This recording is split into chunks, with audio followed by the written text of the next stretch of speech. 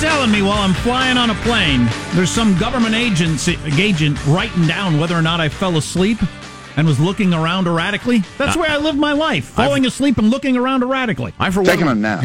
I'm grateful that you're being monitored. I encourage it. This is really quite a story about a secret monitoring surveillance program by the government. And Missy Ryan, Washington Post reporter who covers the Pentagon, military issues, and national security, joins us now. Hello, Missy. How are you? Great, thank you. Oh, it's our pleasure to talk to you. So tell us about this federal air marshal program. So it came to light over the weekend that the TSA has been conducting a program since 2010 in which they select air travelers in the United States on the basis of sometimes their travel records, if they visited particular overseas countries, or on the basis of other factors, to be monitored by federal air marshals during flights within the United States. So if somebody is selected for this Quiet Skies program, then what would happen is that an air marshal would get on their next flight within the United States and observe them as they go about their travel, and they have a questionnaire that they would fill out about the person's behavior, and the TSA says that this is something that they do in order to widen the net that they have to keep air travelers safe. These are people who are not on the no-fly list or other watch list that the U.S. government maintains, but they're looking for behavior that they say are associated with terrorism. I see. Well, I read your excellent piece with Ashley Halsley in the Post this morning, and I want to make sure I understand this, because you mentioned that they conduct secret observations of their actions, quote, including behavior as common as sweating heavily or using the restroom repeatedly. I had a hilarious incident recently where I went to the wrong terminal just because I wasn't paying attention and had to literally sprint many hundreds of yards to make my flight in another terminal. And as a slightly heavyset man of middle age, I was sweating like a pig, as the saying goes. But just being sweaty doesn't get you in a report. They have to be suspicious because you're a frequent traveler to Yemen. Well, no. What would happen is that you would be selected to be put on this Quiet Skies list, and you would be eligible for the monitoring because, for example, you had traveled recently to Yemen. Right. And then an air marshal would be watching you as you were on your flight or maybe in the airport. And, the things that I mentioned in the article, which were, sweating profusely or looking erratic, taking a nap, getting up. Basically, they're trying to look at. I think that what they're getting at is people who seem nervous or seem like they may be uncomfortable or planning something. I'm always that's what uncomfortable. they're trying to get at. I don't get the sleeping on the flight though. I mean, the looking around erratically, sweating profusely. Okay, what's the sleeping part? Do you have any idea? Well, this was taken from a checklist that the federal air marshals used that was published by the Boston Globe, which actually broke this story. And, it has a whole range of activities. I'm just thinking your best terrorists aren't going to sleep. Well, I think looking around erratically makes sense. That if somebody is, snoozing quietly, then they're probably not. Okay. Okay. Right. My associate here is failing to grasp the evidentiary value of the report, Missy. They just want a complete portrait of how people act. Yeah. So, okay, this is what I don't quite get. So you're one of these air marshals, and you're sitting on the plane. If you look over and there's somebody looking around a lot, that gets their attention, whether they're on any list or not, doesn't it? Yeah, I think that air marshals, conduct their activities and under all sorts of circumstances, but this is just one of the things that they do. And then it says specifically, but they wouldn't follow them like when they got off the plane to see where they're going or something like that. I find that hard to believe. Well, what the TSA has clarified for us this morning is that these people who are on the Quiet Skies list can be followed within an airport, but not outside of airports. They're trying to say that this is not surveillance because people their phone calls aren't tapped. There's no sort of traditional hardcore espionage tactics being used here. But, that sort of is open to interpretation because they certainly are being watched. This is the same TSA that missed 95% of the fake bombs that went through security a couple of years ago? Exactly. Mm-hmm. But they caught 5%, Jack. Let's focus on the positive. Final note from Missy Ryan of the Washington Post. I also see in your piece toward the end that you mentioned that the TSA has compiled a secret list of unruly passengers. That's something that what we wrote about earlier this year, and that was, I think, more of a defensive thing for airport workers and airline workers. So if there are people who have a history of behaving badly, that people are aware. Right. So if Joe Getty gets hammered drunk and starts screaming at stewardesses, that will follow me for quite some time then. Potentially. I'm not actually familiar with the details of that program, but it would be understandable that someone would want to know that. How long have they been doing this program, do we think? The Quiet Skies program has been in place since 2010, according to the TSA. And why did this come out over the weekend? The Boston Globe just broke the story. I think that what happened was... But the government didn't put it out on purpose. Somebody discovered it. No. Right. The program appears to have generated some discontent from within the air marshal community because people feel like it's not the best use of resources. I understand that. We'll talk about that once you're gone. But. Missy Ryan of the Washington Post. She covers the Pentagon, military issues, and national security. Missy, a real pleasure. Thanks for spending some time. Thank you. Our pleasure. Very businesslike. You're welcome. The ACLU is up in arms about this. And they should shut up. Part of their argument, I agree with them, and part of their argument is it's a waste of money, citing the statistic from 2015 that the Department of Homeland Security's Inspector General found that undercover agents were able to slip fake bombs past the TSA screeners 95% of the time. I hope they've improved on that before they started allocating resources to watching people sweat on planes. Yeah. Well, here's the deal, though. Come on now. Listen to you. They've identified people whose travel history is really kind of funky. And so they put an air marshal on to keep an eye on them and then assess that, okay, the guy just likes to vacation in Yemen, and who can blame him? If it's, I could see it being a waste of money because it turns out there are very few people who actually want to bring down an airliner with themselves aboard. There are a handful. Here's the problem. The no-fly list, which had 16 people on it in September of 2001, had 64,000 people on it in 2014, and they expect it to be many multiples of that by now, 2018. Mm-hmm. Eventually, we will all be tracked all the time by some secret agency that we only find out about when somebody blows the whistle.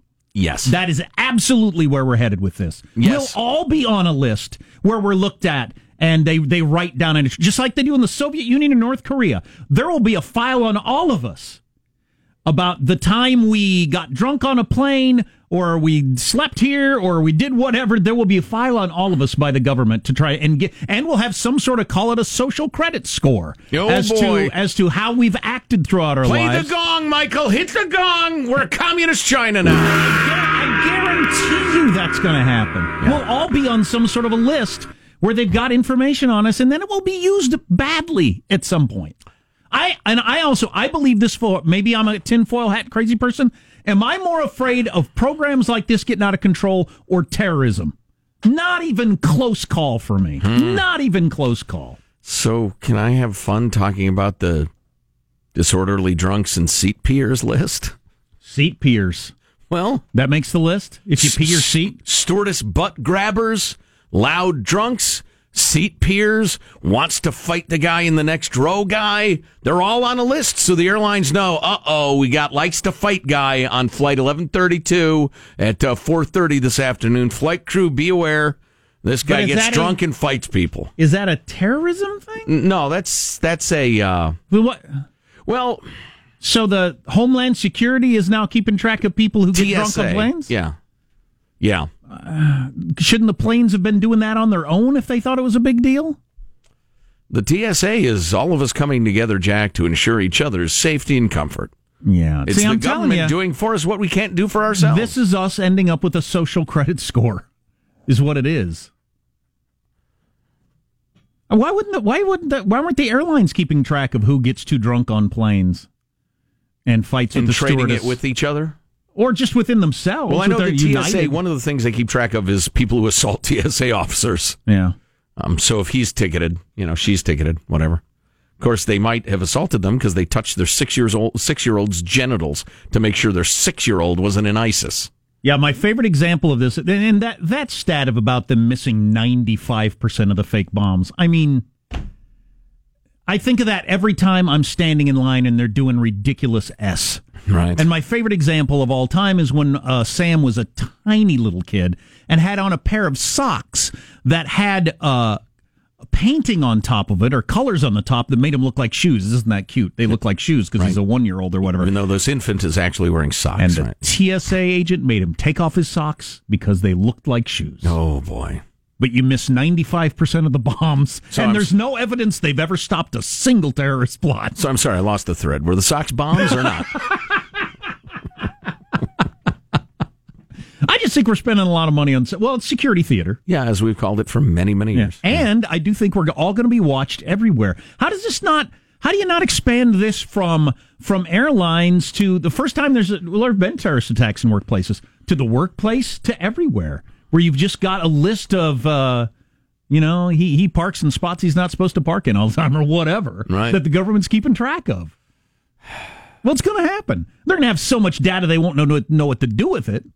See, private hands are one thing, government hands are another. Sure. Clearly. What would you think of every workplace in America? Everybody gets together in secret committees and identifies, say, 1 to 5 people, depending on the size of the workplace, that are voted the most likely to twist off. Getti. That would be... You pipe down over there. That's funny. How do you get in on that meeting? Right. Do you invite everybody, or do you not invite the people that are most likely? And then you say, all right, everybody, and this will be done on a dry erase board, or better yet, a flip chart. And so Jim and accounting, we all agree. Let's start with an easy one. All right. We all agree Jim and accounting. All right, so you get your list. Now let's go back to Jim and accounting. He was our number one, wasn't he? What are the qualities or activities of Jim that make you think he might twist off? Well, he's really belligerent. Belligerent, that's good. Belligerent, you write that down. Blames others for his mistakes. Blames others. Good, Jenny. Good. You write that down. And then you come up with that list of criteria. That's your twist-off list. And then you begin, and it's just a sensible precaution, of rating everybody who works there against the twist-off list. I'll be very vague about this. I don't want to get anybody in trouble. But we worked with somebody who twisted off. In a nonviolent, it's a shame way. But when people twist off, it could go any direction. You don't know. True. There is nothing about that person who would have put that person on the list for me. There were a couple things. And not another word. Not another word.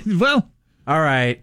I was just saying. This woman or man. If I was going to make a list, I wouldn't have put thoroughly pleasant. I wouldn't have put this person on the list. That's what I'm saying. Right. Thoroughly pleasant human being. Yes, but that's the point. You don't judge people and then, you judge your top 5 on the flip chart, but then you apply objective standards to everyone in the workplace. And those objective standards, you might realize, Michael, very likable guy, but he rates high on these 3 categories. How far do you go? And then you keep an eye on him. How far do the criteria go? Do you have leaves his lunches in the refrigerator for too long? Steals other people's lunches. Doesn't clean the microwave when he's done with it? Oh, who did we hear? Famous radio guy used to steal people's lunches out of the fridge. It was somebody pretty legendary famous, radio guy. He's not in the business anymore, I don't think. Who was that? That's some good dirt. Somebody pretty famous. Yeah, was stealing people's lunches. Yeah. Well known for it. Yeah, probably Doug Steffen. Well, there you go. Punk. No, you're... Put him on my list of talk show hosts most likely to twist off. He comes into the room. I'm on the list.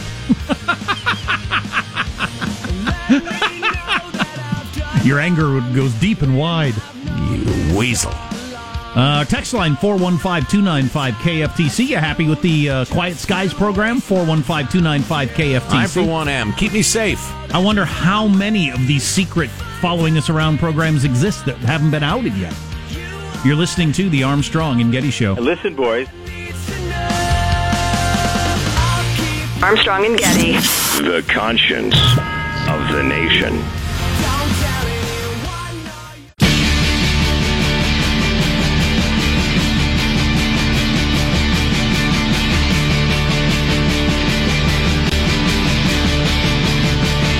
The Armstrong and Getty Show.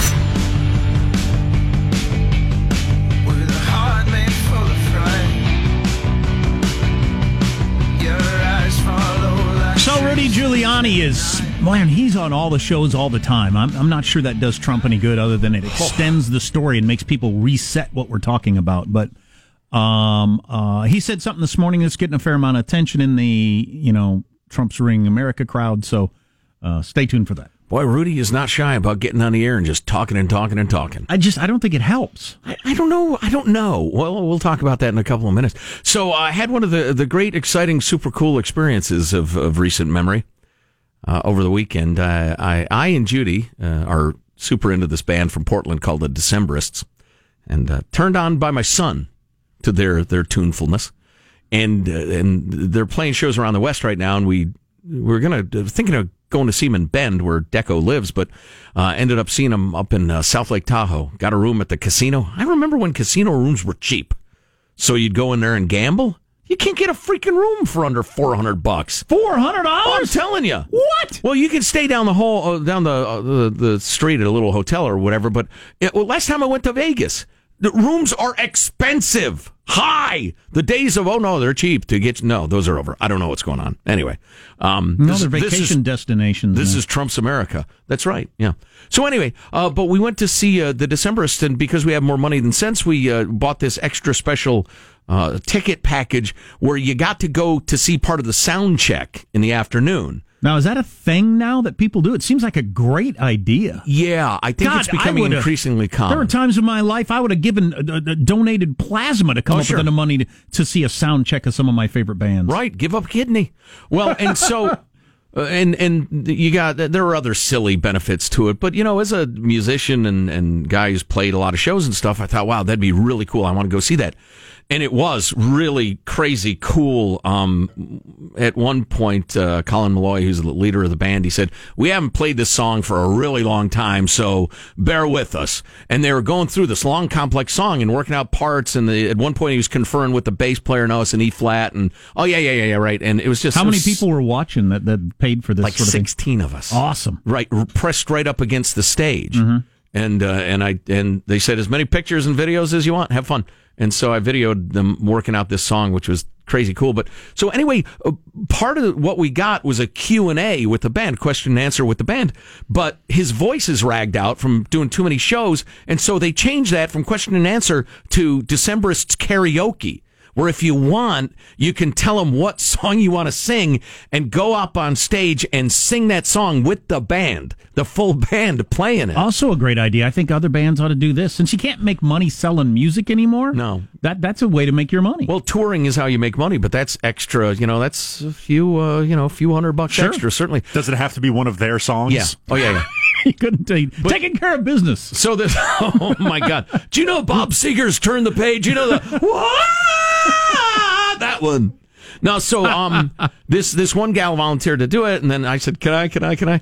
And so I got up on stage with Judy videotaping on the phone and sang one of my favorite Decemberist songs with the band.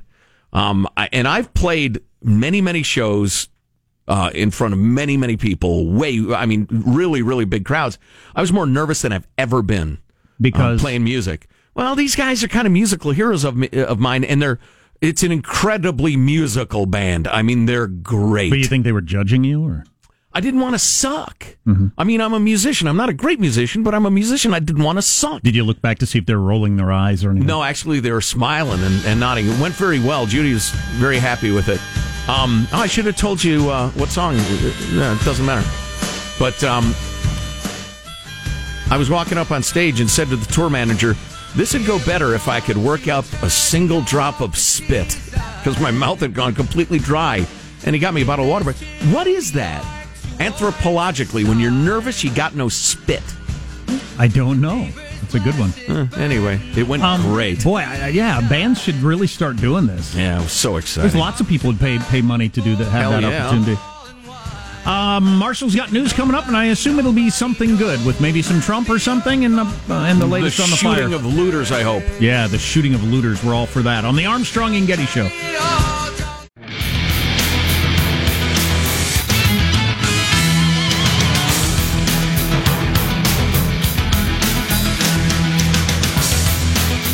We haven't even gotten around to what Les Moonves allegedly did, and he's one of the biggest media moguls in the country. Right. I think he may be benefiting from burnout on the hashtag #MeToo thing, maybe, in that if he had been earlier on, it'd be huge. Yeah, there's a term for that in science where your senses just shut down after a while. They can't be amazed by something over and over again. But right, yeah, we become desensitized to it. Maybe that's it. And but I'll hit you with that at some point. Also, Rudy Giuliani said something on one of the talk shows this morning is getting some attention. We should probably make you aware of that. Right now, the news with Marshall Phillips. Well, authorities have arrested 2 people now on suspicion of looting homes that have been evacuated due to the explosive car fire in Redding, California. 2 arrests so far. They've got more patrols looking for looters. There have been a number of reports about looting going on in the area. I'd like to know what they're going to be charged with, because from what we looked up, it can be a misdemeanor sometimes. Has that got to do with how much stuff you have at the time? Or probably so, which is purely crazy. A matter of timing. Yeah. CAL FIRE's battalion chief was on CBS this morning and is saying the weather has helped them fight the fire. The car fire, we're cautiously optimistic that the progression into the city of Redding, a very highly populated area, has slowed and, if not, stopped. And it looks like the winds have died down considerably in the area. At least 6 people have been killed by the fire. 2 of those deaths were firefighters. More than 800 buildings destroyed, and the fire itself has grown to almost 100,000 acres. Back to the weather and the rest of it. Ironically, there is so much smoke, it's dropped temperatures 15 degrees all over the region. So that's helped. Meanwhile, a second firefighter has died fighting the Ferguson fire. That's the one burning near Yosemite. 54,000 acres there have burned. Parts of Yosemite National Park are expected now to stay closed throughout the rest of this week. We have a new study that finds Medicare for All would raise government health care spending by $32 trillion over 10 years and require historic tax increases to pay for it. The study from a policy institute at George Mason University in Virginia, their Mercatus Center, analyzed Senator Bernie Sanders' latest plan. The study found it would deliver significant savings on administration and drug costs, but increased demand for care would drive up spending. Well, none of that matters if you believe health care is a civil right or whatever that the Bernie Sanders crowd believes. $32 trillion over 10 years. Over 10 years. $3.2 trillion per year. Correct. Holy crap. Yeah. And you couldn't raise taxes high enough to cover that. Well, and they wouldn't even try. Therefore, all that money would be borrowed and foisted with interest upon the next generation, giving the utter cowardice of our quote-unquote public servants. Boy, unless somebody comes out with some more favorable numbers than that, that's dead on arrival. Well, I mean, if that was going to be a talking point for the next presidential election, that's going to be the retort. And we're talking about the costs of buying a car that's currently on fire, keeping in mind that Medicare results tend to be worse than not having insurance at all, according to a major study that was done not too long ago. In other news, we've got Supreme Court Justice Ruth Bader Ginsburg, who apparently can do more push-ups than I can. Ginsburg says Ginsburg says she hopes to serve at least 5 more years on the court. How old is she? She's 85. Wow. Ginsburg was speaking out yesterday after attending a play in New York about the late Justice Antonin Scalia. She pointed out, yes, she's 85. She wants to stay on the court till she's 90. The court's oldest justice pointed out that former Justice John Paul Stevens left the court when he was 90. Antonin Scalia. Now, if that's in the middle of Trump's second term, then Trump's going to replace her with somebody that's that would change the court. Oh, yeah. 5-4 is one thing. 6-3 is another. 7-2. Oh, well, and replacing a clear liberal with somebody who's not is a bigger difference than Anthony Kennedy. Right. Yeah. Tesla's got another hot seller on its hands. The luxury electric car maker on Saturday added carbon fiber surfboards to its gift shop. Yes. That it says are inspired by Tesla interiors. The company made 200 boards. They were all quickly snapped up, bought up right away. The boards were a collaboration between Tesla Design and Lost Surfboards, briefly available for $1,500. Now the carbon fiber Tesla surfboards are showing up on eBay for up to $4,000. Has anybody bought them at that price, though? I wonder about that. But anyway, how about the flamethrower? Elon Musk still selling flamethrowers? I think those all sold out very, very quickly. That's your news. I'm Marshall Phillips, the Armstrong and Getty Show, the conscience of the nation. Yeah, I wouldn't be. Oh, Squawky, I'm so sorry. Your cry is the cry of freedom. Again, that's why we keep them chained in the control room. I don't think a flamethrower is probably a great idea right now. No. So, this is the song I caterwauled to. Right here. Well, and we are going to post the video. Somebody was scamming McDonald's Monopoly game, if you play that. But what Rudy Giuliani said this morning, getting some attention, so we'll hit that, too, coming up on the Armstrong and Getty Show. Armstrong and Getty. The conscience of the nation.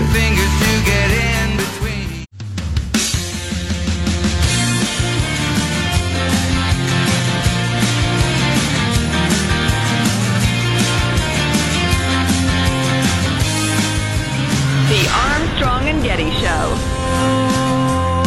And the screen is barely big enough for you and near enough for me to go. And the whole damn complicated. So I'm not sure you can take everything Rudy Giuliani says and parse it as if it's a strategy, because he talks a lot to a lot of different people, and he's 100 years old. But he was talking about... And I believe he's been instructed to just go on the air and talk till something crazy happens. But he was talking about something with Manafort and said this morning. What I'm saying is he was never involved in intimate business relationships with Donald Trump. I mean, that's just 4 months.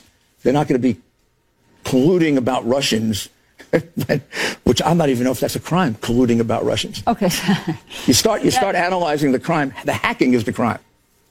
That certainly is the original. Well, the president didn't hack. Of course not. That's the original. He didn't pay them for hacking. So that's what's making people react? Yeah. The fact that he said, okay. I think he's just talking. I don't think it's part of a strategy. The idea being throwing it out there, even if I did have an affair, is it really that big a deal? Kind of opening the door of... No. I don't think so. He says, have you followed Rudy? He talked for hours over the weekend. He said on so many different shows, different things. Yeah, he rambles and he talks and he theorizes and he jokes and he cajoles and the rest of it. And yeah.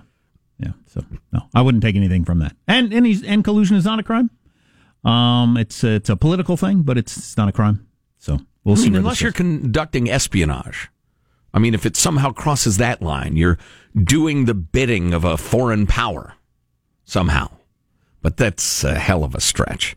Hey, we got Hillary on tape saying she actually hates Bill, and that's a Russian on the phone. That doesn't make you a tool of the Russians. No, people might not like it politically, but it's not a crime. Right. So, have you nailed down this McDonald's bingo game that I didn't know existed? Oh, yeah, I read Sean's characterization of it earlier was actually pretty good in that I read the original piece, like 2/3 of it. Then I was like, all right, God, okay. All right, this is not the sinking of the Lusitania. I mean, it's just, I get it. The guy was a former cop security guy who worked his way up till he was the chief of security for the company that printed up the actual game pieces. Oh, really? Yeah. But he decided he wanted a little extra cash, but he knew he had to be kind of careful. So what he would do was he would filch the winning pieces, some of which were instant $1 million winners. Wow. And many of which were worth many thousands of dollars as instant winners, or they printed practically no Park Place or Broadway or whatever, and you had to complete all three of those properties to win whatever. There were very, very few of them. So he would filch those or whatever, or fake them up because he had the like watermark seals that could be, you could construct your own. And he would bring them to friends and relatives and distant relations or whatever and say, listen, I'm going to give you the $1 million winner. You you give me $200,000 cash. And he would scam them like that. And he did it for years and years and years, between 1989 and 2001. And as Sean also pointed out earlier, his network of associates included mobsters, psychics, strip club owners, convicts, drug traffickers, and even a family of Mormons. Oh, no. An FOM, as I call them. I eat at McDonald's almost every week. I did not know they even had this game. It's seasonal. It's not a year-round thing. Okay. No, but it's a giant promotion that is very, very popular. I would do it back in the day when I used to hit the McDonald's, just because, if it was an instant winner for some cheeseburger or something like that, I figure, all right, great, tuck it in my dashboard, and the next time I abused my body unforgivably, I'd get myself a free cheeseburger. So, you got a bunch of actresses saying that this guy, Les Moonves, who's a big wig in entertainment, about as big as they get in the whole country, I've been hearing his name for decades. Yeah, was doing things he shouldn't do, and it's not getting near the attention that previous of these have gotten with much smaller fish. And I think it's just we're desensitized, or we get that story, it's over, and now we realize there's a certain number of guys that do that. I don't know what it is. But I think those in the know realize how big of a fish this is. I think most people, if you just randomly polled them, would assume that Harvey Weinstein had more influence in industry. Well, although there doesn't have to be a winner. He's just not famous. If he's a movie star you've seen 6 times, people would be going, oh my God. This actress, Alina Davis, who I didn't know, shared graphic accusations of sexual misconduct against Les Moonves on Friday. Douglas said that during a business meeting with Moonves in 97 surrounding the CBS series Queens, she was pinned down with her arms over her head while Moonves violently kissed her. In a millisecond, he got one arm over me, pinning me. He held her down on his office couch. Wow. He was holding me down. I couldn't breathe. I couldn't move. The physicality of it was horrendous. She was able to push him away. He starts yelling at her. It's just between you and me. Come on. You're not some nubile virgin, are you? After refusing him, Douglas tried to preserve Moonves' dignity by flattering him over his kissing style, she said. Oof. As she went to exit his office, Douglas said Moonves backed her into a wall and pressed against her. He says, we're going to keep this between you and me, right? She said, and she agreed.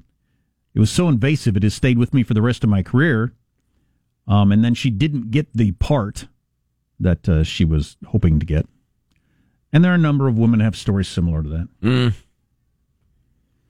Sounds familiar. Yeah, it's hard to believe to me that guys were doing that and thinking they could get away with it. Well, obviously, some guys were doing it, and obviously they were getting away with it. That's why they thought it. Yep.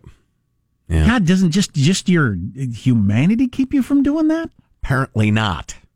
Well, there are plenty who do have their humanity keep them from doing it. I'm sure there are plenty of thoroughly decent, moral people in the entertainment business.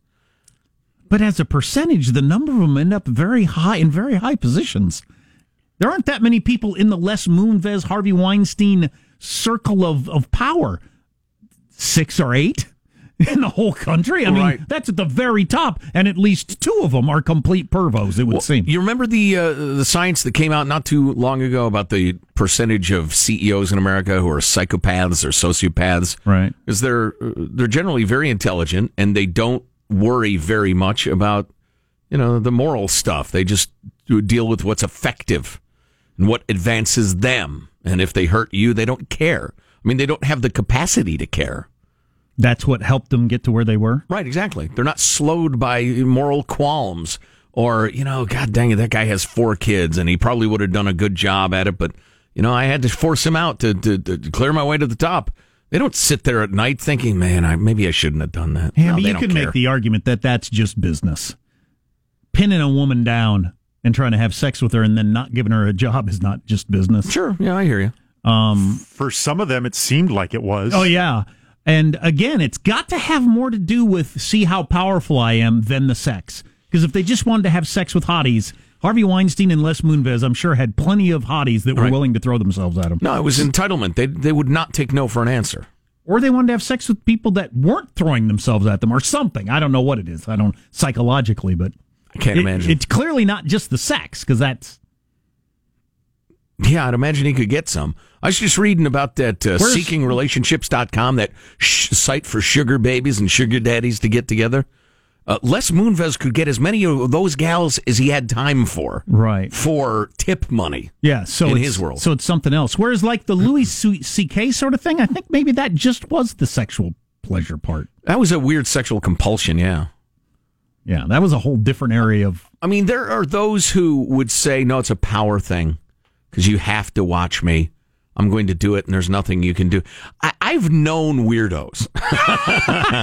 I have been among weirdos, and they're just weird. I suppose, your intersectional gender studies professor would disagree with me, but they're just weirdos that can't control their sexual urges. But, or all kinds of different things. So it doesn't have to make any sense. That's a very good point. It doesn't have to make any sense.